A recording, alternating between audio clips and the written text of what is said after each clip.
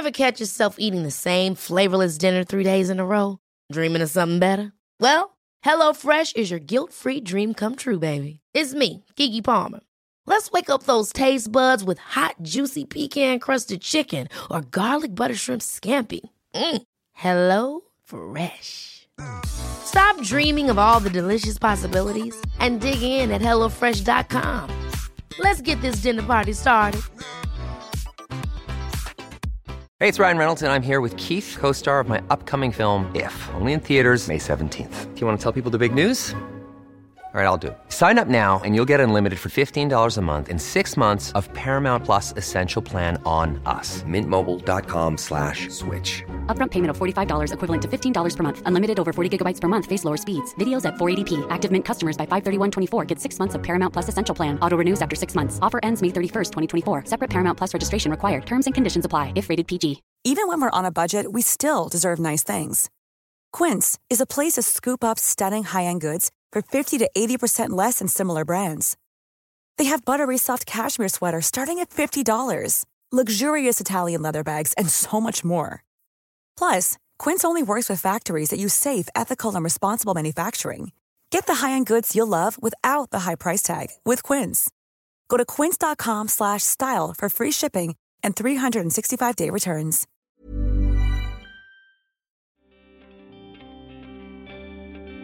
Hello and welcome to White Wine Question Time, something from the cellar, where this week I've been inspired by the new Wham documentary that I can't stop watching on Netflix. It's a glorious deep dive that celebrates 40 years of one of the most successful pop bands ever to come out of the UK, and not just the 80s. So I wanted to revisit two seminal players from that time who have appeared on a previous episode of White Wine Question Time. And George Michael sits at the very heart of who they are and the love story that went on to become their marriage. They're Martin and Shirlie Kemp. Shirlie was, of course, Shirlie as in Pepsi and Shirlie as in Wham. Martin Kemp was the hottest member of Spandau Ballet. And as you're about to hear, they came to be because George Michael helped to engineer their very first date and even attended as something out of a green and hairy gooseberry while they, got it on a stairwell at Camden Palais.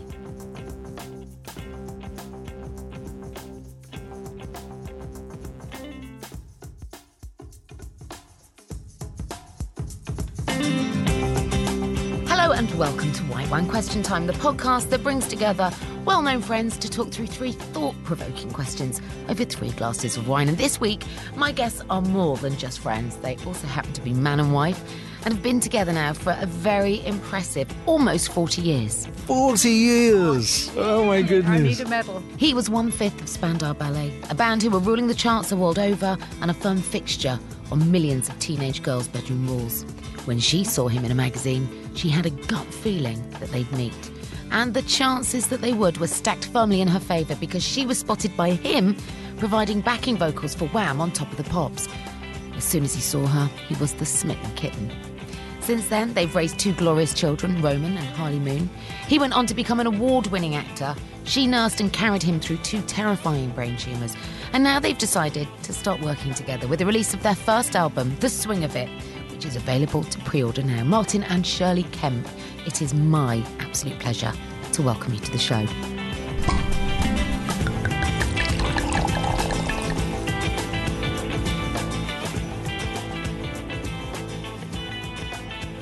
It's funny listening to it because it's like a film. I'm looking at this. I'm like, Oh, yes, I I can remember see this. so well sitting in my mum and dad's living room with my back up against the sofa, the arm of the sofa on the floor, watching Top of the Pops and absolutely falling in love with Shirley there and then through the television screen. So really, was it that instant, Martin? You took one look? Absolutely, yeah. And I remember exactly what you were wearing with that white outfit that you had on. I can tell you what it was because I went down the Sunday market and replicated it. Did you? It was a Choose Life t-shirt with a Oh, that fishtail one. skirt. No, it wasn't. No, it you was always talking about Wham Rap. Melissa Kaplan dress. Melissa Kaplan with and the it zip. had a kind of, it had buttons. I'll bring it with me next time. And it had a little kind of high cut. Yes, middle that's of right. buttoned Yeah, up.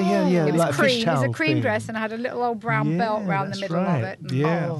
Do you know what? I remember that white outfit. I was through my mother's Freeman's catalogue like no one's business trying to emulate it. Well, that's what it was all about, though. Music and fashion were hand in hand. It was fun. But she looked beautiful, and I remember being obsessed. And it was only a couple of weeks afterwards that we were at a after show party for a show called Yakety Yak with the McGann brothers, and in the West End, wasn't it? It was a West End opening. Yeah, a West End opening, and I saw Shirlie across the other side of the room, and it took me like a good hour to get the courage up to go over there. And when I did, Shirlie was really disappointed because I had lots of 80s makeup on. I had no makeup on because we'd all just been swimming. Me, George and Andrew used to go swimming because our friend David was a lifeguard. David Austin? Yeah. So we used to spend all this time, and then we were such kids and spontaneous. Oh, let's go to this thing. Okay, we'd never really been to anything. And I wasn't dressed up. And then David said, Martin Kemp's here. I was going, what? I could feel myself sinking, thinking, no, I don't want to meet him. Not tonight, please, not tonight. And of course, I see David and Martin walking towards me. And I'm like, this is it. I've lost the chance now. He's never going to like me. And then at the end of the evening, he slipped his phone number in my hand. I thought, my goodness. I bet you haven't even registered that she didn't have makeup on or that she just got out of the swimming No, bath. of course I didn't. No, I couldn't even Boys see don't any see of that stuff. No, and all I saw was he's got more makeup on than me. He's got Slightly he's got drag-esque. enough hairspray for the Hang on, if we could just wheel there. it back a bit, the bit that I can't make sense of here is the words David, Austin, and lifeguard together. I know. We The two things couldn't. don't quite match. Well, we used the listeners I'm to trying to get my head understand around David We this. still didn't understand it. That's why we used to go and pretend we were drowning. In the end, he banned us from going. He was going, you can't keep coming, and going, help. Because David is a friend of yours, Shirley, and was really good friends, remained friends, lifelong friends Absolutely, with George. Yeah, since they were 4 years old. Yeah. They were brothers, yeah. Yeah. These are lovely, So lovely he was men. kind of Don't integral get me part of wrong. our little group. But to know him and see him as a lifeguard is to Long understand before, the if you know background. him. Long before the wham You wouldn't days. trust your life with him, let's put it that way. Well, that's why we used to go to wind him up. Just to annoy him. Yeah, just But to he's a pretend we were beautiful drowning. man. He really is one of my best friends. Well, and then your first date came about. You went for a Mexican, am I right, in Covent Garden? But there wasn't just the two of you. I get a bit mixed up here. I thought we did, or was it Camden No, Palace? no. Let's get this Yeah. right. We went to Camden Palace. Our first date was arranged to go to Camden Palace. Shirlie called me, right? It took about 3 weeks. And Shirlie... Oh, you played it cool. I was so nervous. And Shirley will tell you the the story about calling me. Yeah. Right? Okay, yeah. What now? Okay, so George kept saying, are you going to call? He was really excited because George was quite a big Spandau fan at the time. He's going, when are you going to call him? I was going, I can't. Because in those days, you didn't have mobile phones. You called the house phone, and it was always the mum or dad that answered it. And it read out the number. Yeah, I read out the number, yeah. And we were at George's house, and his sister had a phone in her bedroom, and he grabbed me by the hand. He goes, right, I've got the number. Come on, I'm going to dial it. I was going, no. You know, and you go, no, I really do want to, but no. And he picked the phone and he dialed it and he handed it to me. My heart was in my throat. And then Martin's mum answered it. And I thought, most sort of gets girls calling him all the time. She's going to say, no, he's not here. I said, hello, is Martin there? Who is it? Oh, she never said that. But it felt like that because I was so nervous. And then when Martin picked it up, then he went, oh, I'm so pleased you called me. And I just and George is looking at his eyes and like head nodding. Yeah. That was it. I'm shaking afterwards. So we arranged a first date at the Camden Palace. Do you remember that place? I love the Camden Palace. Of course. What is It's it a cool now? place. Tuesday night, I Coco's think now. it was. Coco's, right? Yeah. I think it was a Coco's. Tuesday night. And so we arranged to meet there. And I remember clearly walking down the pavement towards Camden Palace, and on this first date. And as I get towards Shirlie, I see her standing on the pavement outside, and Shirlie had brought a wingman, which is not what you want, right? On your first date, you want to really be on were your own. nervous. Who was your But wingman? George Michael. So George came with us on that day and spent all night standing there Like a spare part. while I was really trying to. annoyed with me that I was snogging too much. Yeah, well, I wanted some Like, space. oh my God, you didn't even come up for air. I just stood there. I felt such an idiot. But you two kind of got it on. You know, yeah. So, Why do you think, because I mean, he's one of your oldest friends, George. Yeah. Why do you think he was so gunning for you to go out with Martin? Did he have good vibes about it? yeah, absolutely. I mean, he was like we were both each other's agony aunts. So You know, he just thought, I know, because he knew I used to go on about Martin a lot. So, like anyone, do you know Martin Kemp? Do you know? So I saw a picture of him in a magazine, and I used to say to George, I'm going to meet him one day. And then I even told George I'd marry him one day. Did you? That's another instinct, that feeling like, yeah. And he just laughed. I went, I think I'm going to marry him one day. And I did feel that. I'm not just saying that. Yeah. It was an inner feeling that I think I'm going to marry him. And he just laughed. So, did he? There you go. Yeah. Then he stopped laughing at all my instincts once I married him. Like, well, maybe she's right. She's just like a witch. Yeah. And now, after all these years and 2 beautiful children, Roman and Harley, you two have decided to work together. Yeah, how strange after all this time. So there's a new album coming out. It's available for pre-order now. It's available for pre-order now. It's called In the Swing of It. Yeah. And it is a big band swing of standard songs. Love It's it. like Fly Me to the Moon and, The Way You Look Tonight. That Look Kick in the Head, Tonight, Way You yeah. Look Tonight, And all of those stuff. And what we found, was that, love songs nowadays, when you listen to them, they're quite down. It's about people leaving you, right? And in the 50s, love songs were about being happy. And so we tried to make this album that was really happy. But it was a purer time. I mean, nobody wrote songs about anything other than feelings. Yeah, the that's right. act of love was never lyrically explained, was it? Exactly. It's really cute. And so what we did, what was amazing about this whole opportunity, I still call it an opportunity because it kind of came to us.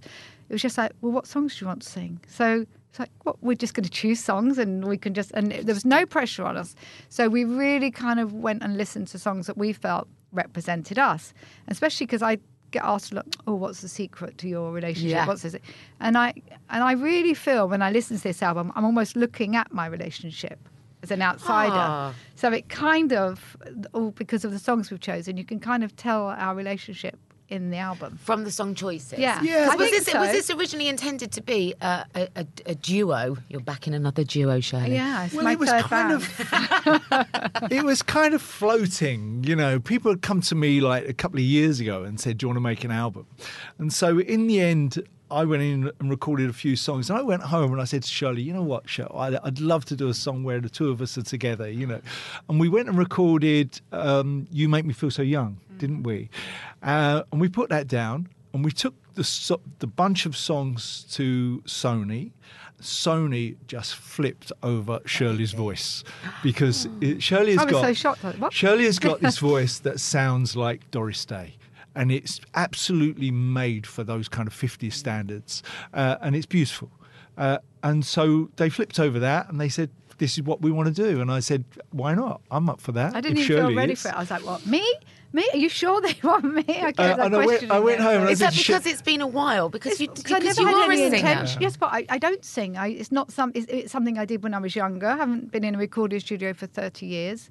So it wasn't, and I'm not very good at the celebrity thing. I'm not looking for that. I'm quite private and quite. You like the shade. Yeah, I kind of Yeah. I'll stand in the light, but I don't need to be in the Yes. light, if you know what I mean. Yeah. So I had to think about all that. Like, oh, wow, that means putting yourself out there again. And that was something that I kind of was quite reluctant for a while. And the producer was lovely. He was going, you've got to get back out there. You should be doing this. And then once we had recorded You Make Me Feel So Young, I got the bug. You did. I was like, right, let's go back. Let's go and do all the other songs. And so it's lovely. Well, that brings me to my very first question for you, because I was looking through the track listing. They're the only 2 original songs on there were actually written for you by your daughter, Harley. Yeah. Which I think is wonderful. And Yeah. it's wonderful to hear how she writes you. Yeah. That's a really Yeah. interesting perspective. Yeah. Her take on us. Yeah. That's what I did found. co-wrote one of them. Did with you? her. Yeah, Yeah, the second one. Yeah, because I used to write songs, so I haven't done that in 30 years. So me and Harley co-wrote when we were apart. Oh. But she knows, I mean, the song that she wrote, Like We Used to Do, when I heard it, I just smiled so much because I could see it from her perspective of her mum and dad dancing around the house and us singing. So it's, once again, it represents us. It really does. Oh man! When I heard that song, first time I heard it and she demoed it, I was in tears because it was just her version of us, how she saw us. So it was a lovely moment, wasn't it? Yeah. So what I wanted to know from you two is, which is the song that says love to you, that song that takes you back to the early 80s when you two have locked hearts and you're falling in love? So we're Berkeley Square. Yeah, Berkeley Square is a big one. Yeah. Because London, that was our playground when we were younger. You Yeah. know, we were all over London when we were younger, going out everywhere, finding, little bars, clubs.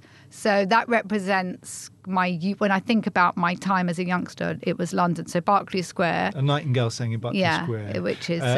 which I was doing Chicago last year in the West End and playing Billy Flynn. And there was a warm-up song there. You do the vocal warm-up before the show, in the afternoon. And the keyboard player there, the MD, started to play A Nightingale Sang in Berkeley Square, and I had never heard it before. But so I checked it out in my dressing room straight afterwards, and the words to it were just, I felt at the time, this is like a year and a half ago now, the words to it just represented me and Shirlie. This is before we even thought about making an album and recording this track. But the words to it were just us going out, in town, in around Soho on our first dates. And so I had that in my head all the time, that was our song.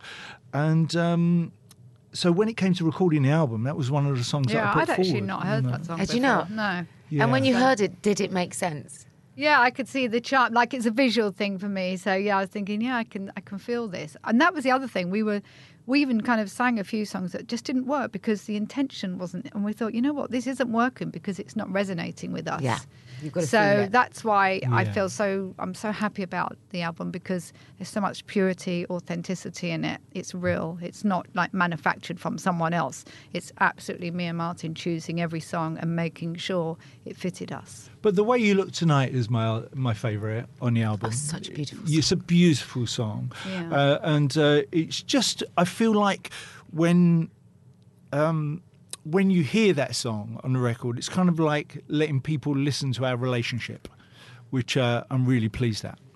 Oh, and it's a very romantic song. Yeah, really, yeah. And I've probably been running into you for 20 years now, Martin, and every time you speak of Shirlie, and this was before I'd even met you, Shirlie. Of course.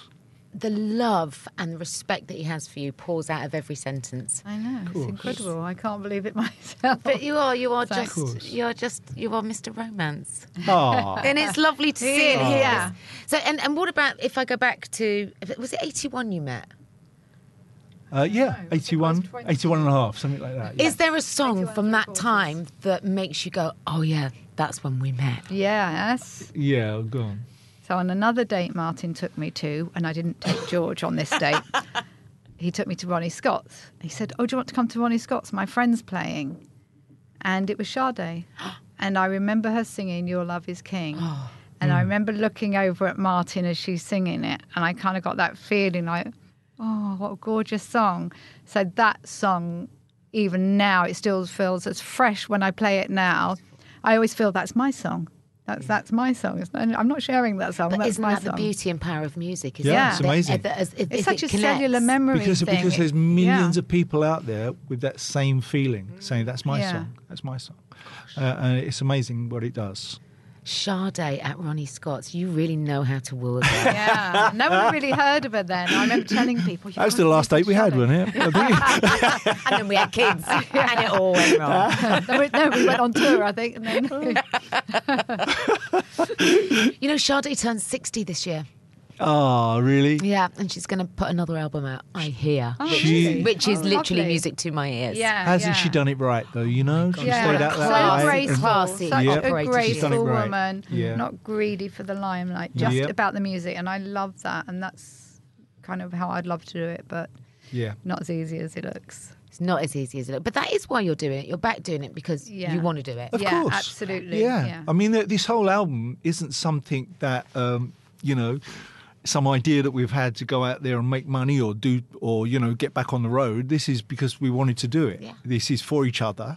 And so it's also, something to leave behind as well, which is nice. And imagine your grandchildren. Yeah, what I that's said. my grandparents on grandchildren there. will hear I mean, I this. can imagine Harley got very misty-eyed at all of this. What about Roman?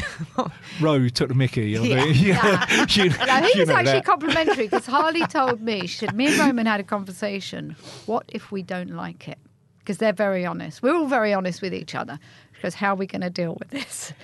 And then I remember Roman coming back going, oh my, like, well, God, it sounds incredible. So I knew, and then Harley said she cried when she heard a song. So I knew, if I can capture those two, it's going to be good. You got to remember, my house is like Media City, right? It's got, Roman goes off to do his radio show in the morning. Harley goes off to run a media company. Me and Shirlie, honestly, we walk in, we have a whiteboard in our kitchen saying who's doing what. It's like a big office. It is, isn't it? Yeah. We're a good production company because I do photography as well. So if Martin needs a headshot, I'm like straight away, what do you need? Your pictures of Martin are beautiful. Yeah. Your photography, check out Shirlie's Thank Instagram. you. She has the most exquisite They are eye. beautiful, yeah. And I love your love of flowers. I share it. I'm And the way addicted. you stage I'm worried I'm boring people. No, keep them coming. No, Thank you. there's Thank you. Honestly, it's beautiful. Yeah. It's Yeah. beautiful. And I only have to close my eyes to imagine what your house will look like based on the pictures that you put up. So just think, We are a one-stop Martin's- media shop. Martin's That's what not we are. looking on the interiors.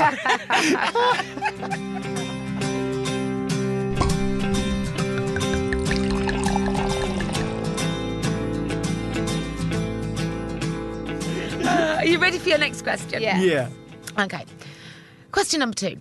If you could go back and live again one period of your life together, what period of your relationship would that be, and why was it so significant? Mine would be to the point where you have kids, because that's the part where you stop being a kid, I think, and you become an adult, and that is, for me, is the most interesting part of my life. Because I changed I grew up at that point. You're no longer number one, right? You can't you're be. no longer number one. There's somebody, You don't wanna be. There's people in your life that are far more important than you. People in your life you would give your life up for. And that is... Tomorrow, yeah. Yeah, and like in an instant.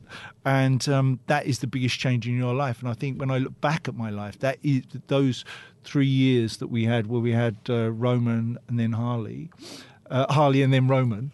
Sorry, Wait, Harley and then Roman were the most important 3 years of my life.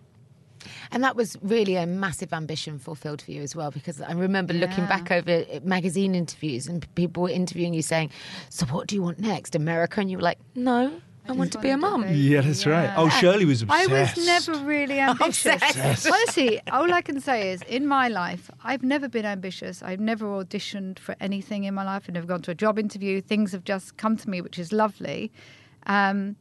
And all I really wanted was a lovely home with a nice husband and some children. So even I remember being in the depths of Pepsi and Shirlie and doing a second album, and I'm thinking, I've got to get out of this. I don't want to keep touring the world. I want to have flowers at home and candles and create a beautiful home. That was always my biggest, still is. It's the most important thing to me, is that my home is my sanctuary, and that when you come into my home, it's like, oh, I love it here. That It feeling envelops you. Yeah. So, forgotten what the question was. About your ambition to become parents. So for Martin, that's his most... So obviously, you know that my ambition, because I was diagnosed with endometriosis when I was very young, and I was told that I may not be able to have children. So I think that also sparked something. Yeah. Once you're told you can't do something, you're like, I must. So that was a worry for me. But luckily I did have children. But for me, when you look back, and as soon as I pick up pictures of the kids when they were tiny, especially when they're around kind of 8 and 4, that age, where I miss that so much. It makes my heart break. I'm in tears when I look at those photos. It makes you ache for them, doesn't it? Ache. And also our parents were alive then, and you just realise there was so much around us. And now, we both lost our parents, kids have left home, and you suddenly so luckily this album has filled that huge void that was there. Because you do, don't you? I mean, the thing is, you're so busy in that moment, raising children, busy lives, busy Christmas. Yeah, you don't appreciate it enough. You don't smell the roses. So you see, that's the big thing that I try and pass on to Harley and Roman, and it always has been, is to stand back and breathe in the good times. Stand back and make sure you recognise it, because all of us are in too much of a rush to get to the next point. It's kind of like, I remember being a kid and my ambition, when we started out in music, and my ambition was to play the marquee, right? But when you get to the marquee, by the time you've got there, your ambition has already moved on to Hammersmith Wembley. Odeon. And then your ambitions moved on to Wembley. But then your ambitions moved on to Wembley Stadium, and you can never quite fulfill it. So you never get that moment where you stand back and say, I've done it. Because you're always on to the next thing. Yeah. And I think that's been my big thing with Harley and Roman is to show them that you have to take that breath and breathe it in. Yeah, savour it. Yeah, I always remember I read that Deepak Chopra book years ago, and it said success is not a destination. And I think that may be one of the best kind of piece of things that I've ever read, because it just made so much sense to me. It's kind of like when you've climbed a mountain and you've got there at the top and you're on your own and you look around, well, no one else is here. Yeah, you've got to go back down again. Yeah. So it's kind of such a symbolic thing for me to think, success is not a destination. No, it's about happiness, isn't it? Yeah, it's the journey. It's what you're doing every day. Are you happy every day, or do you think you'll only be happy if you reach that point? Yeah. Then that's not going to work. Well, I call them fast food goals because they never fill you up for long. Yeah. That's right. And then you go, that's right. That's a bit empty. I mean, like last week, my son started secondary school, and that's a rite of passage, and I'm sure you can remember that with your kids. Yeah. So, and literally, as we walk into the new school, I went to hold his hand, and he went, no, Mum. He said, and he looked at me and he went, don't, because I might get bullied. And I said, okay. And I'm saying out of the corner of my mouth, but I love you. And he's like, I love you too. And I thought, this is it. It's a gear change. And I literally sobbed all the way. Yeah, you do. Because and now he's on to the next stage, the next phase. And if I could just rewind and have... I know. And if I could just change his nappy. Or just rock him off for an afternoon sleep in my arms again. See, that goes back to the question that you asked me. Yeah, what's the most important point in your life? It's that. Yeah. And I don't think nothing will beat that. Nothing. I remember actually when I was doing X Factor, Sharon Osbourne always used to say that we used to spend hours sitting in makeup, having our faces rebuilt. And she always would say, if I could just have 24 hours with my kids as babies. Yeah. Oh, and I said, what would you do? She's like, I'd jump in the swimming pool with them. I'd change their nappies. I'd hold their hands. I'd kiss them all over. And you just, at the time, I didn't have kids. I didn't get it. You can't understand it, can you? No. But when you say you look at those pictures, Shirley, and you ache. If I go down some days and Martin went, you've been looking at pictures. I'm looking at a wreck. Yeah. I can't breathe. I'm just looking at photos. But Harley was born in Hendon in London, wasn't she? In a natural birthing clinic, right? And I remember driving home from there, and there was this massive harvest moon up in the sky, and so we ended up calling the Harley Moon for that reason. And then Roman was born in Los Angeles because I was working on a film over there, and at the time Shirlie was 9 months pregnant. And I said to Shirley, I've got to be at the birth. The only thing we can do is for you to come to America. 9 months pregnant, right? But you were thrilled, Shirley. Now, this is completely not allowed, right? No, you can't fly. Shirley was the size of a house, right? Absolutely. And I remember getting to Los Angeles, into customs, and Shirley is sweating, right? So we get all the coats and the bags and everything, and we put it on top of Shirley's big old belly, trying to hide the fact that she's pregnant. I mean, you're not allowed to go in after you're 4 months or 5 months pregnant. 28 weeks. Something like that, yeah. And so we put all the coats and the bags on top of Shirley. Shirley gets up to the customs and starts having contractions. No! Wearing all the coats. Yeah. She starts having contractions going up towards the customs. No. And I'm thinking, no. And just as the contraction stops, we walk through and the guy stamps her passport. And we get to the other side, contraction comes back again. I go, oh my goodness, that was the luckiest thing that ever happened. So where did you go? Straight to the hospital? So we went to Cedar Sinai. Yeah. So I'd kind of found ahead of time a doctor, obstetrician and all that. But it's quite an experience having a baby when you've got no family or friends there and 500 coats on. Looking like Joey Tribbiani in the episode of Friends. It was exactly a scene out of all the clothes. They gave Roman an American passport at the end of the day, which I didn't kind of intend for that, but it was just... Well, post-Brexit, he might be pleased with that. Yeah. You never know. You might have done him a favour. You never know. You might hold it against me as well. Interesting, though, isn't it, that you've both identified similar moments in your married life that are nothing to do with you two. It's all about your parenting. Always. Yeah. Kids but I think that's Always, because we're really similar. Martin was such a great father, as I felt like I was a full, 100% mother. Martin was the 100% father as well. There was never we were putting everything into it. It's not like I ever thought he's not doing his thing or so. No, I loved it. Yeah. Absolutely, I loved it. I wouldn't change it for the world. Grandchildren next, though. That's the bit I get excited about. I just don't know if I'd be so worried about them. I think I would annoy my kids. If they strapped in, have you got home, have you done this? My brain won't switch off.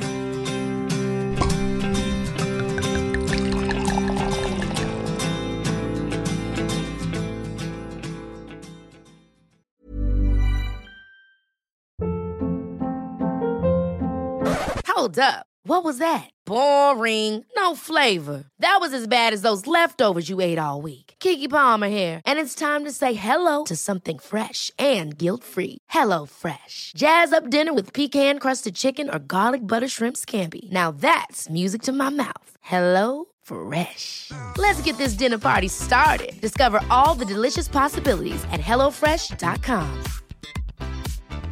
Hey, it's Ryan Reynolds, and I'm here with Keith, co-star of my upcoming film, If, only in theaters May 17th. Do you want to tell people the big news? All right, I'll do it. Sign up now and you'll get unlimited for $15 a month and 6 months of Paramount Plus Essential Plan on us. MintMobile.com/switch. Upfront payment of $45 equivalent to $15 per month. Unlimited over 40 gigabytes per month. Face lower speeds. Videos at 480p. Active Mint customers by 531.24 get 6 months of Paramount Plus Essential Plan. Auto renews after 6 months. Offer ends May 31st, 2024. Separate Paramount Plus registration required. Terms and conditions apply if rated PG. Even when we're on a budget, we still deserve nice things. Quince is a place to scoop up stunning high-end goods for 50 to 80% less than similar brands. They have buttery soft cashmere sweaters starting at $50, luxurious Italian leather bags, and so much more. Plus, Quince only works with factories that use safe, ethical, and responsible manufacturing. Get the high-end goods you'll love without the high price tag with Quince. Go to quince.com/style for free shipping and 365-day returns.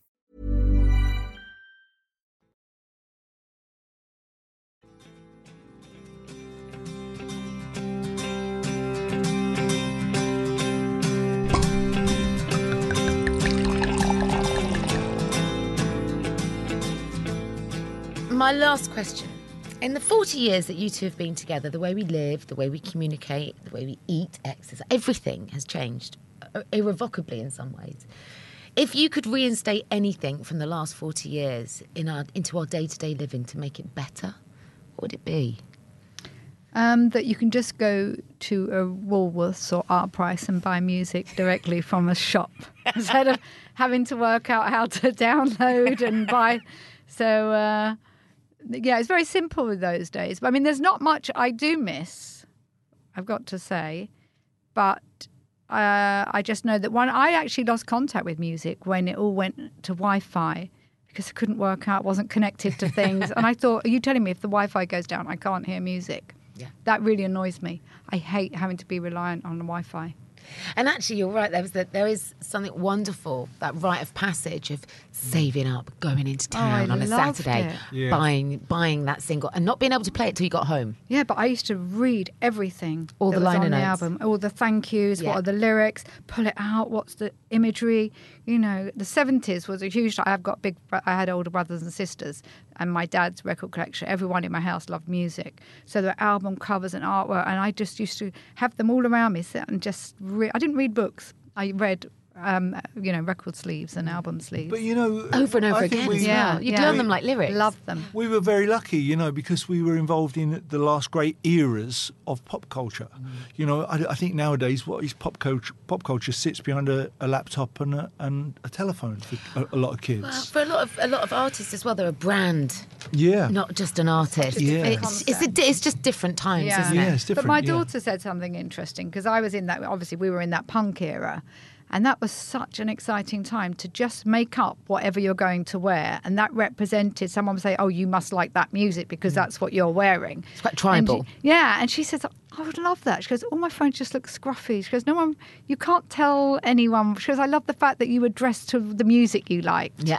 If you like the Bay City Rollers, you've got your tartan outfit on and all things like that. So, we come from that era where your kind of clothes represented your music. It was like a musical uniform, wasn't it? Yeah, and it was just And the fun, only ones left now really are goths. Yeah, that's right. Yeah. But then, it's the same thing. You hold that as that's your flag, isn't it? And you walk around, you're holding your flag up and you're saying, this is who I like, this is who I am. But that doesn't really exist at the moment. You know.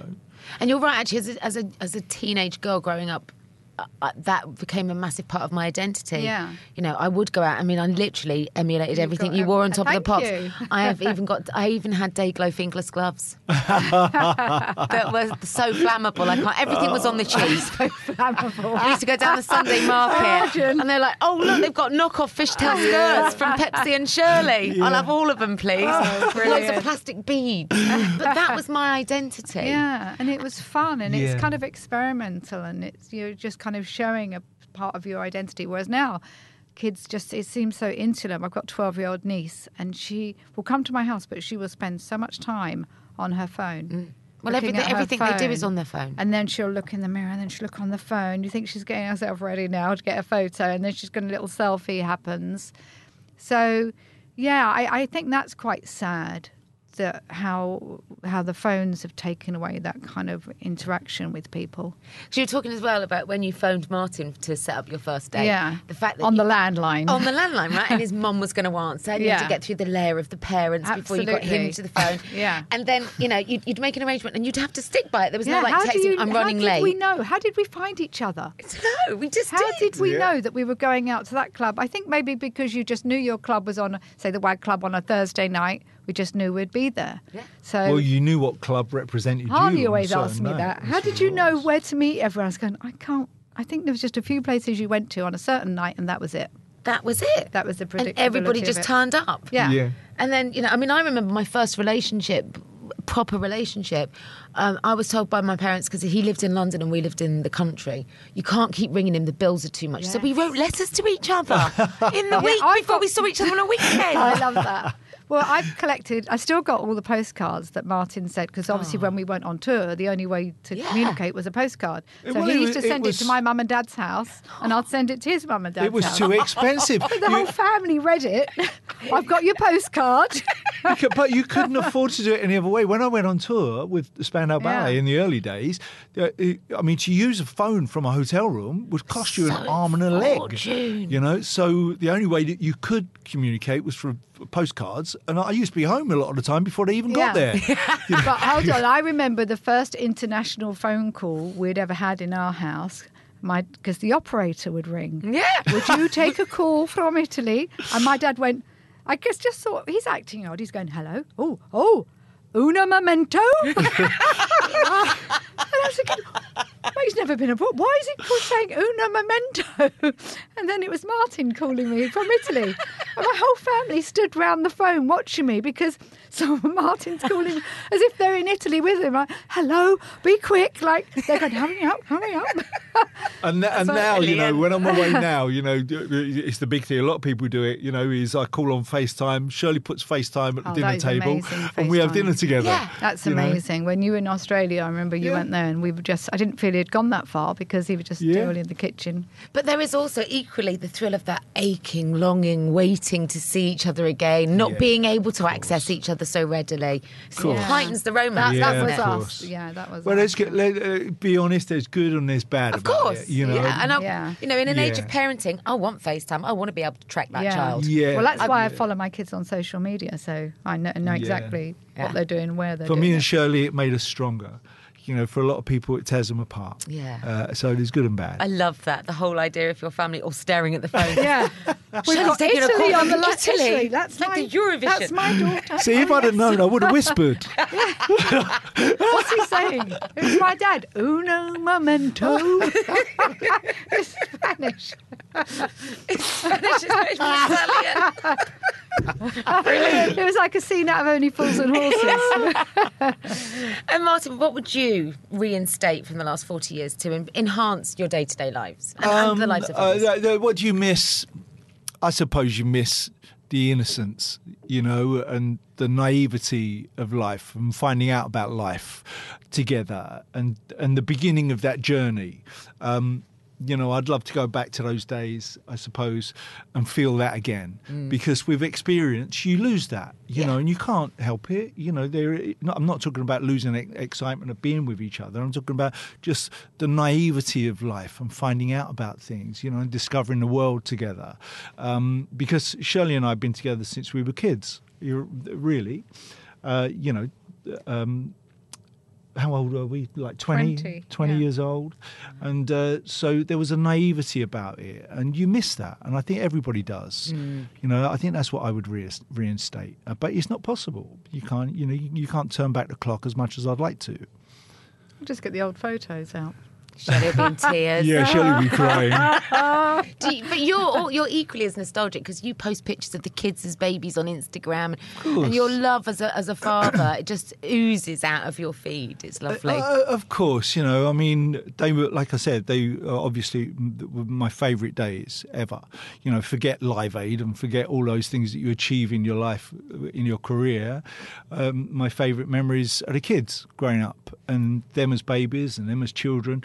And but I love that idea when I look back that I was discovering the world, and I was discovering losing my naivety and discovering each other. And you're in a lot of ways, I suppose, discovering your own personality.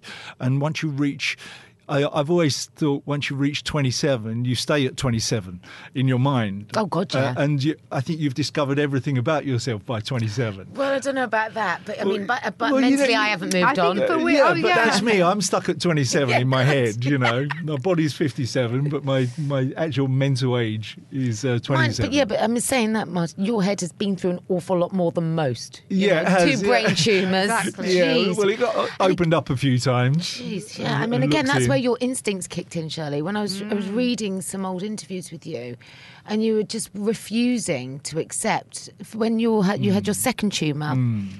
And they were saying, God, it was a tough time. we're going to have to operate. She was like, hang on a minute. You found some world-beating doctor with one machine down the road from you. Well, what was incredible was even before Martin was diagnosed with a brain tumour, I kept touching his head and said, I just think there's something about your head there's something, like they had this little bump, and he went to the doctor. They said, I think it's a calcium growth. And then I said, I think it's getting a bit bigger. And I kept insisting, you need to go back to the doctor. And men are very bad at going to the doctor. What Martin is, you'll get there and go, I feel fine. Then come back to me going, I don't feel well. Okay, get back to the doctor. I am not the doctor. But I was I was doing a show called The Outer Limits in Canada. And I was playing this old professor that discovered a formula for everlasting life. And it all goes wrong because it was the outer limits, obviously. And they were pulling on a bald cap to make me look like 200 years old, And as they pulled it on, this lump on my head just was so pronounced. It looked like Ayers Rock or something sticking out the top. And the calcium had just like doubled in a matter of weeks, and it was huge. And so they sent me home from there straight away, and within hours, basically, they had me on the operating table for 8 hours, cutting the whole thing away. But when they cut the first one away, they found a second one that was sitting right inside at the top of my spine that was hiding. And that would have been the one that would have killed me if it wasn't for the first one. So, but I look at it as if it was the luckiest thing that has ever happened to me in my life, because it could quite easily, at the spin of a coin, it could have been cancer, and it wasn't. It was a benign tumour that was cut out. So, but on the second one, they were going to have to operate on you again. You'd already had to learn to walk again, and you temporarily lost fear. I mean, you'd been through hell. That was the worst thing, because we didn't tell anyone about the second one. So obviously Martin had gone through so much, having his skull taken away, and just the bruising from that first operation took months for him to recover. And all I kept thinking was, oh no, people were going to me, you must be so relieved now. And I'm thinking, you don't know, he's got a second one. So we didn't want to tell anyone that, and we didn't want, it's just so. Well, sometimes when things are so frightening, you can't even talk about it because you don't even want to put it out there for it to be true. Well, you don't want to accept it yourself. That's right. Half of it. So, but you never gave up on it, Shirlie, because I was furious, to be honest with you. Yeah, I was furious with something. I thought, what's gone on? Why has Martin got this? He's such a, and I realised, okay, so it doesn't matter if he's been a good person or we've, So then I spent the whole of the 90s going on this huge spiritual healing journey, trying to find, because I sat there and I said to the professor, why has he got the brain tumour? He just looked at me and said, we don't know. And that made me really angry. I really had a lot of anger, and I thought, you're a professor and you do not know why he's got this. So then I just went on this whole mission, got healers around the house. Martin was kind of like, okay, yeah, if you want. But So you just I went just thought along there with had it. to be more of a Yeah, of reason. course. There can't just be, I don't know. They But just like Martin's But I will say, brain. after the first one was cut out, a couple of years after that, when it was time to approach the second one that was hiding itself and growing at this super vast rate, that I had to have taken out, Shirlie and George phoned around the whole of the world, We just said looking to the, I just looking said for the someone professor, to sort it let's out. go So what, to you and America. George hit the I said phones? to George, I obviously said to him, what he said that he doesn't know why. And I said, I just can't accept this. And he says, I know. Okay, the best place is to go to America. So I've called back the professor. I'm going, right, we need to look into America. And then within a week or so, he said, actually, I found a Professor Black in America. And he suggests that this is what we're going to try. So we were all ready to sell our house, everything, whatever we had to do to go over to America and have treatment. I didn't care. And then he said, but the good thing is we can do this at Bart's Hospital, which was just when we lived in London, around the corner from us. I'm thinking, why? Oh, how did this, So it is that sometimes. But if you hadn't demanded answers, sometimes you wouldn't have to had push, that. because I was angry. I was really angry that I don't believe this is nothing you can do about this. But when I look back, So- I was such a man because when the doctor was saying we can't do anything about this one in the middle, this second one, he says, we're going to have to cut through the middle of the brain, open it up. You're going to lose the use of your legs. You might lose your eyes and so on and so on. It was a disaster. It was a car crash, and he's saying, but we're going to have to get it out to save your life, so we're going to have to accept the terms. And Shirley's going, nope, we're not doing that. We're going to find someone else. I'm going, Shell, shush. It's the doctor. Shush. She's texting George going, keep calling America. Yeah. And I'm going, Shirley, shush. He knows what he's talking about. I'll just go and get it done. And Shirley stopped him from doing that and took it on herself, and her and George found someone. And I do advise anyone with a lot of kind of illnesses, look into it. Don't accept what someone's telling you. Because actually, what you ended up having by way of treatment was almost like a chemotherapy. So there was Radiation. radiation. Was it? Radiation, yeah. So there was no surgery. They didn't No have to, surgery. No, didn't have to open you up again. Yeah, Which would have, stereotactic radiation I had, which was like two lasers coming together at one point in your brain that kind of burns that section out. but you have to stay so still while it's happening. Is that right? Oh, yeah, They you're lock locked you in, into yeah. they lock you into the machine. And it was You quite must have funny. been absolutely terrified. Well, what happens is a couple of weeks before that, they take you into hospital, and in those days, I know it's different now because I've worked on a few of those machines now, and I opened a few up in different hospitals. And in those days, they used to build this perspex box that fitted around your head, Looked right? like something and out they of, said, so the first one, like Shirley said, I admitted, and I said to everybody, okay, I've got this brain tumour, I've got to sort out. Second one, we was trying to keep quiet. So when it came around to doing the second one, they took me into Bart's and they built this perspex box around my head so they could lock it into the machine and get the laser to hit my brain in the absolutely the right position. And it came to the day of the surgery itself when they're going to stick the lasers in, and I take me into Bart's and they put a perspex box on, and then they started to put me into a wheelchair and they're wheeling me out of Bart's, and I'm thinking, I'm trying to keep this quiet, hang on a second. And before I know it, they're wheeling me down the street with this in a wheelchair with this perspex box around my head, and there's all people across the road going, it's Martin Kemp. Martin. Imagine if they had phone videos then. Yeah. Exactly. Boomerang. You'd have gone viral. But anyway, they locked me into the machine and they zapped me for 20 minutes, and within 6 months it was dying. The tumour was It's a slow dying, process, and it so, disappeared. yeah. Yeah. But without Disappeared. the risk of that surgery, you also didn't run the risk of losing your legs, your Exactly. sight. It's so much safer. Your tenacity and your anger, Yeah. Shirley, Yeah. was life-giving. Because it wasn't that process that they used on me wasn't something they'd ever tried before on benign tumours. They'd tried it on cancerous tumours, but not on benign, not on the type of tumour that I had. So it was But communication is a a key for so many Yeah. things in life. If you just miss a little bit of information, it can change the whole course of your life. So I took you out to dinner, didn't I, Charles, for doing that? But it is remarkable. And saying about your relationship again, that gave my relationship with Martin a whole other meaning for my gratitude. Just to think my husband's still alive. You know, that was doesn't matter if he's annoying, he's alive. So then I just was kind of so much easier on everything. But you know, when you go through times like that, I think they either tear you apart or they bring you together. And for us, Shirlie and I, we were lucky it brought us together. And it's probably skewed your view on life massively with that, you know, the fact that, you know, when we talk about those moments you'd like to go back and revisit again, it's all about those little moments. It's not Live Aid. No, it's your because kids. the only thing that's real in life is love. Because once if you ever lost people in your life, you still hold that love for them. No matter, you can have someone's watch. I'm not materialistic. I wouldn't be looking for something that someone owned. Their love that I've had for people that I've lost is so deep in me. That makes me who I am. So I really know that love is the only thing that's real, and that is my absolutely foundation. That's your currency. Yeah, it is. Yeah. And I think that's the one that we should all measure everything by, really. Absolutely, yeah.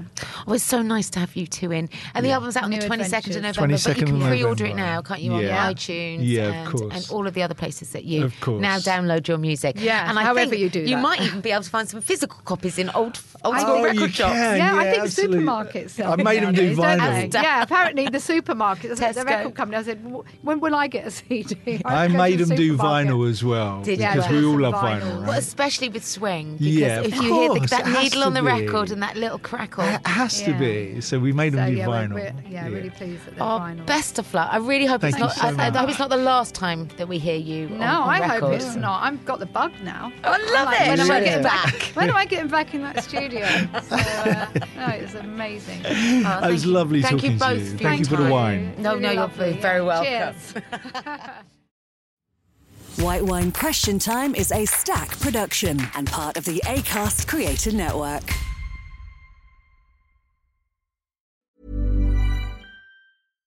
Hi, I'm Daniel, founder of Pretty Litter. Cats and cat owners deserve better than any old-fashioned litter. That's why I teamed up with scientists and veterinarians to create Pretty Litter. Its innovative crystal formula has superior odor control and weighs up to 80% less than clay litter. Pretty Litter even monitors health by changing colors to help detect early signs of potential illness. It's the world's smartest kitty litter. Go to prettylitter.com and use code ACAST for 20% off your first order and a free cat toy. Terms and conditions apply. See site for details. Ever catch yourself eating the same flavorless dinner 3 days in a row? Dreaming of something better? Well, HelloFresh is your guilt-free dream come true, baby. It's me, Keke Palmer. Let's wake up those taste buds with hot, juicy pecan-crusted chicken or garlic butter shrimp scampi.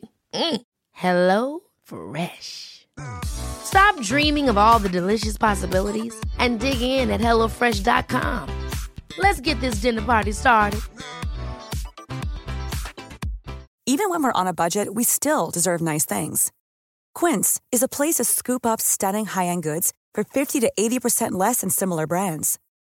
They have buttery soft cashmere sweaters starting at $50, luxurious Italian leather bags, and so much more. Plus, Quince only works with factories that use safe, ethical, and responsible manufacturing. Get the high-end goods you'll love without the high price tag with Quince. Go to quince.com/style for free shipping and 365-day returns.